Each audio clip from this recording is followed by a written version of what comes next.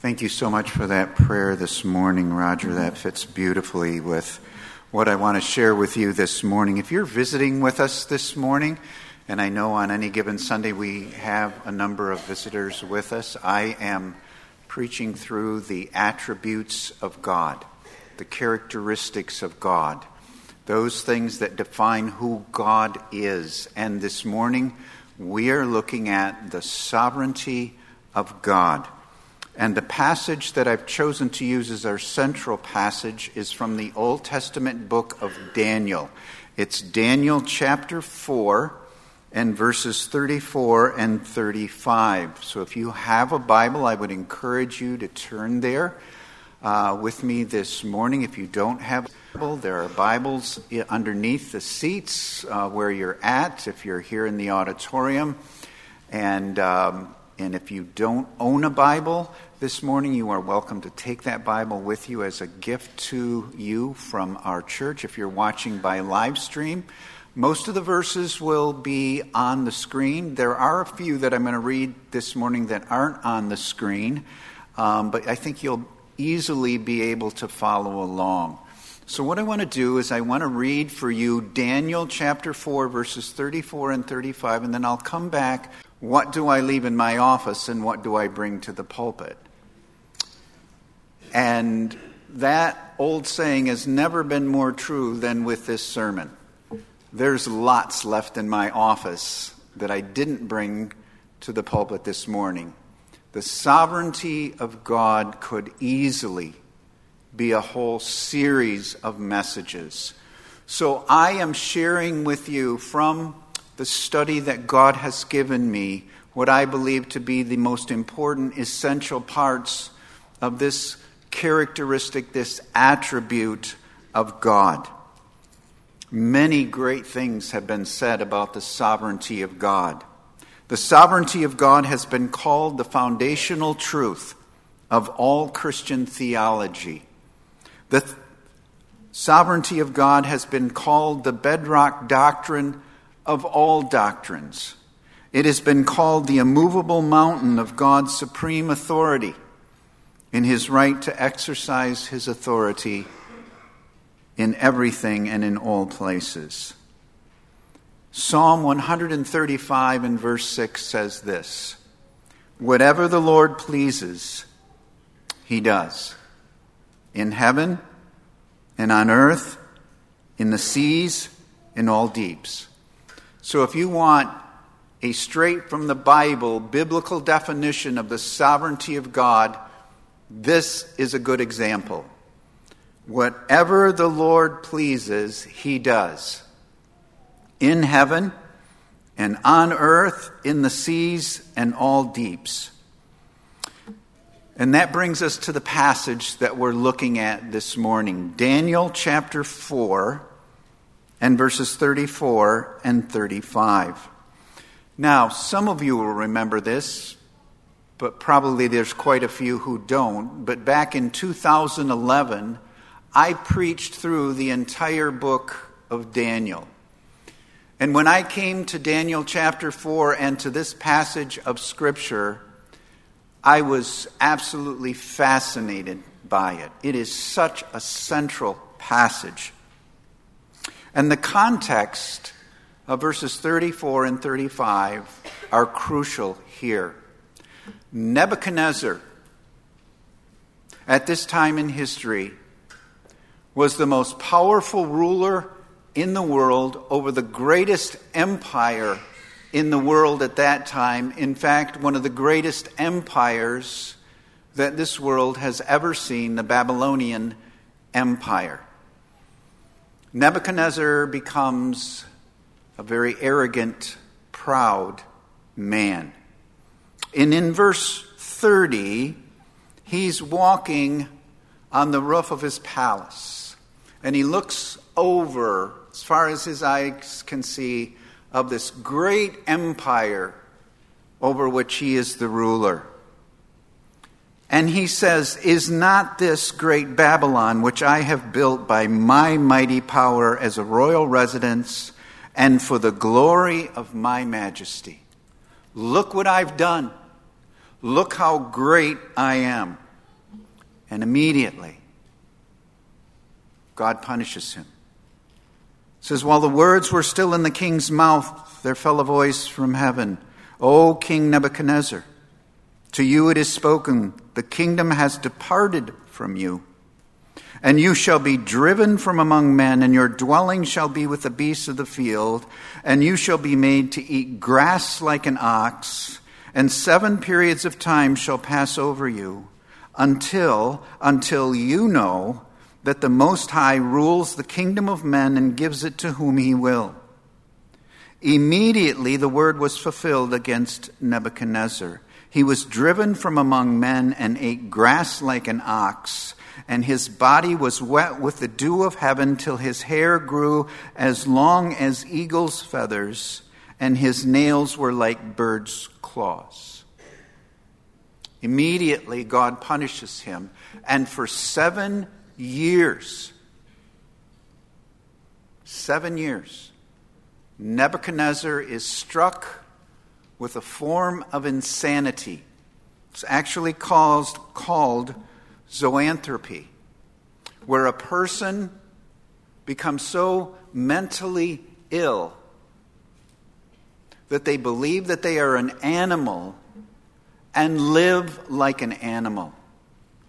So this man goes from being the greatest ruler on earth to being out in the field, acting and living like an animal. Completely mentally ill. Now, there is so much here. And I remember preaching on this. If you know the book of Daniel by this time, because Daniel could interpret the king's dreams, Daniel is made the second highest ruler in all of Babylon, much like Joseph in Egypt in the book of Genesis. So many believe, though we don't know this for sure, many believe that it was very possible that for 7 years Daniel ruled the Babylonian Empire, and that Daniel protected the king from a military coup. And I think there's a lot of truth to that. Can you imagine this king is out there suffering from insanity for 7 years? Can you imagine the leaders that would have loved to have rose up and taken his position? But that doesn't happen. But for our purpose this morning, at the end of 7 years, Nebuchadnezzar sees and thinks more clearly than he ever has in his entire life. At the end of the days, verse 34, I, Nebuchadnezzar, lifted my eyes to heaven, and my reason returned to me. Again, he's thinking as clearly as he's ever thought. And I blessed the Most High, and praised and honored him who lives forever. Nebuchadnezzar, don't miss it, has humbled himself and now acknowledged with all of his heart it was not him who created this empire. It is not him who rules this empire. It is God who lives forever. For his dominion is an everlasting dominion, and his kingdom endures from generation to generation. Verse 35, Nebuchadnezzar, again, this is the greatest ruler on the face of the earth, and he says, all the inhabitants of the earth are accounted as nothing. As nothing. And he, God, does according to his will among the host of heaven and among the inhabitants of the earth, and none can stay his hand or say to him, what have you done? I personally believe that Nebuchadnezzar, this arrogant ruler, who was in many ways in his early reign a wicked ruler, has this dramatic conversion experience. I believe that. And he acknowledges what every single one of us need to acknowledge this morning, that God is sovereign over all things. He rules and reigns over all things. I want you to know this morning that God is not passively sitting on his throne disconnected from the world.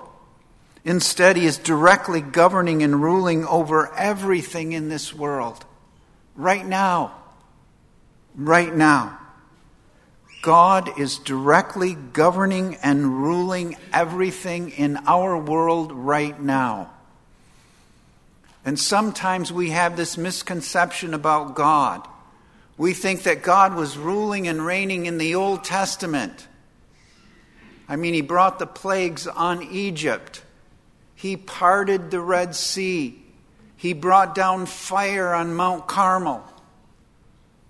He gave Israel these great and miraculous military victories. And we know that someday Jesus is going to return. And he's going to rule and reign over everything. But somehow we think that right now, God's on a sabbatical. We think he's not doing those great things that he did in the Old Testament. He's not doing those great things he's going to do in the future. And folks, I want you to know that God is absolutely ruling and reigning over everything right now. As you sit here, everywhere and in everything. The King of Kings and the Lord of Lords is the one who is presiding over all things and has the master plan for all of human history. I want you to know this morning that the devil is not in charge. It may seem like it sometimes. And he is more powerful than we are. But he is nothing, absolutely nothing, compared to God. Satan is not ruling and reigning. God is. God is. And I want you to know this morning that the politicians in Washington are not in charge. And the politicians in Moscow are not in charge. And the politicians in Beijing are not in charge. And you can name whatever country you want and whatever politicians in every capital of the world, they're not in charge, but God is. God is in charge over everything right now. Isaiah chapter 46, verses 8 through 10. God is speaking. I want us to know that this morning. God is speaking. He says, remember this and stand firm. Recall it to mind, you transgressors. Remember the former things of old. For I am God and there is no other. I am God and there is none like me, declaring the end from the beginning and from ancient times things not yet done, saying, my counsel shall stand and I will accomplish all my purpose. It says it all. I am God and there is no other. I am God and there is none like me. I declare the end from the beginning and from ancient times, things not yet done. I say, God says, my counsel shall stand and I will accomplish all my purpose.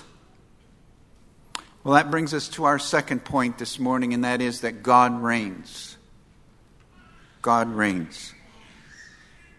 There is only one King who is upon the throne in heaven, and there is only one who is actively reigning, and that is the Lord himself.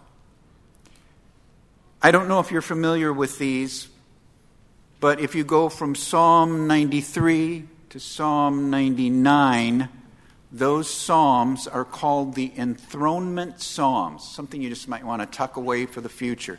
Psalm 93 through Psalm 99 are called the enthronement psalms because they speak of the enthronement of God over all things. So interesting.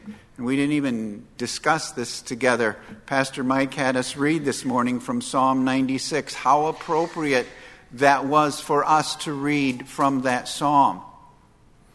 In Psalm 93:1 it says this, "The Lord reigns. He is robed in majesty." In Psalm 96:10 it says, "Say among the nations, the Lord reigns." Talk about a great missions verse. Say among the nations, the Lord reigns. Psalm 97:1, "The Lord reigns. Let the earth rejoice." Psalm 99:1, "The Lord reigns. Let the peoples tremble." So important every single day to acknowledge and to remember that men are not reigning, the Lord reigns. Circumstances are not reigning, the Lord reigns. Your life is not ruled by good luck. Your life is not ruled by bad luck. Your life is not ruled by blind fate. Folks, things don't happen by accident. There are no random occurrences, and there are no coincidences. Every moment of every day, God is reigning. God is reigning. He reigns over the entire universe. He reigns over the entire globe. The Lord reigns over the whole earth. And his sovereignty is displayed in every place of every part of the entire universe. He reigns over nations and he reigns over nature. He reigns over events and he reigns over circumstances. He reigns over good people and he reigns over evil people. He reigns over human minds and he reigns over human hearts. Now, what I want to do in a little bit of a longer closing this morning is I just really want us to think about this in a very personal way. Because God is sovereign over everything, and that includes you. That includes you, and that includes me. So there are three areas that I want us to think about as we bring this together this morning. Number one, God is sovereign in creation. God spoke the universe into being. He spoke all of creation into being, but I want you to know that he sustains it and guides it in every part of it right now, even as we live and breathe and have our being. He actively reigns and presides over the entirety of his created order. There is an old philosophy called deism. Deism teaches that God, or a supreme being, created the heavens and the earth and then he just let it go. And basically said to human beings, go for it. You're in charge. And so, all of life is totally dependent on our reason and the observation of empirical evidence. And a lot of people live that way. But I want you to know that nothing could be further from the truth. God is actively involved in every part of creation. Think of Jesus' words. He says, "Are not 2 sparrows sold for a penny? Yet not one of them will fall to the ground apart from the will of your Father. And even the very hairs of your head are all numbered." I want you to think about that this morning. I was outside yesterday. What a beautiful summer day it was yesterday. And in my yard were all kinds of sparrows. Looked in the tree, all kinds of sparrows. You know, sparrows are everywhere. And that's just my little tiny piece of dust of this world. There are millions and millions of sparrows all over this world. And not one of them falls to the ground apart from the will of your Father. Isn't that amazing? You know, as well as we know that verse, isn't that amazing? Not one of them dies without God knowing about it. Every one of them dies according to the will of God. And the hairs of every head of every person who has ever lived or ever will live are all numbered by God. You know what it says in Psalm 147:4? It says that God determines the number of stars and calls them each by name. Next time you're out on a beautiful, clear night and you see all the stars, He knows them all by name. I don't know what their names are, but He calls them.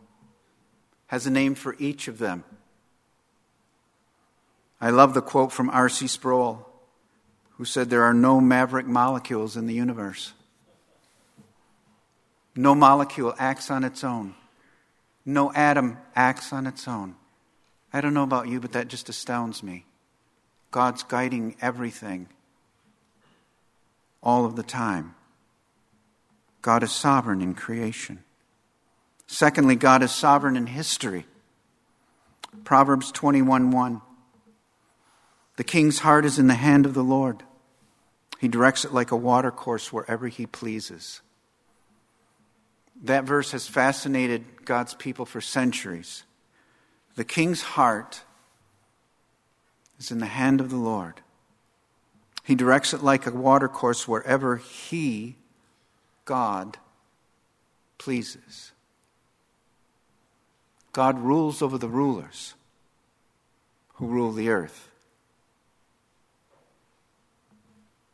Think of Abraham Kuyper and his very famous quote. Abraham Kuyper, if you're not familiar with him, was a great Christian statesman and theologian in the Netherlands in the last part of the 1800s, the first part of the 1900s. In fact, from 1901 to 1905, he was the Prime Minister of the Netherlands. And he has this famous quote on the sovereignty of God. He says this: "There is not a square inch in the whole domain of our human existence over which Christ, who is sovereign over all, does not cry, 'Mine.'" Okay? There is not a square inch in the whole domain of our human existence over which Christ, who is sovereign over all, does not cry, "Mine." Every square inch of the entire universe belongs to the sovereignty of God. It belongs to Christ. So many verses I could share, don't have time to this morning, on how sovereign God is in history. Repeatedly in the Old and New Testament, it says He sets up kings and takes them down. It's so interesting. If you read through the Old Testament books of Ezra and Nehemiah, there was a king in the great Medo-Persian Empire named Cyrus. And God used this man, as far as we know, an unsaved man, to completely fulfill the prophecy of the Lord through the prophet Jeremiah. Cyrus, who ruled over the Medo-Persian Empire, which had formerly been the Babylonian Empire, the Jewish people had been in captivity there for 70 years. At the end of 70 years, King Cyrus decreed that all of the Jewish people who wanted to could return to the land of Israel, could return to Jerusalem and rebuild their temple, the temple that Nebuchadnezzar and his army had burned to the ground. They could return and rebuild the temple, and he would provide for all the funding for the rebuilding of that temple and for the protection of the people who would rebuild that temple. In exact fulfillment of the prophecy of Jeremiah. God is sovereign in history. God is sovereign in creation. God is sovereign in history. And then third, God is sovereign in your life and in my life. In Proverbs 16:9, one of my favorite verses. It says this: "In his heart a man plans his course, but the Lord determines his steps." That is a great verse. In his heart a man plans his course, but the Lord determines his steps. God determined when you would be born, and he has determined when you will die, and when I will die. He knows all of that. He knew where you would be born. He knew where you would live. He knew who you would marry. He knew how many children you would have. It was all under his sovereignty. All of it. But even more important than that, if you know Christ as your Savior this morning, God has a very distinct plan for your life. And you have every reason to want to obey him and yield to him and surrender to him in every area of your life, because no one wants what's better for you and what's best for you more than God does. Let him rule and reign in your life.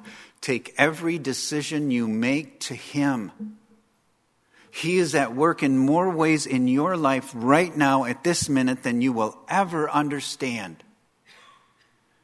You've heard me share this before. I just love this quote from John Piper. He says, God is always doing 10,000 things in your life, and you may be aware of 3 of them. I love that because it's so true.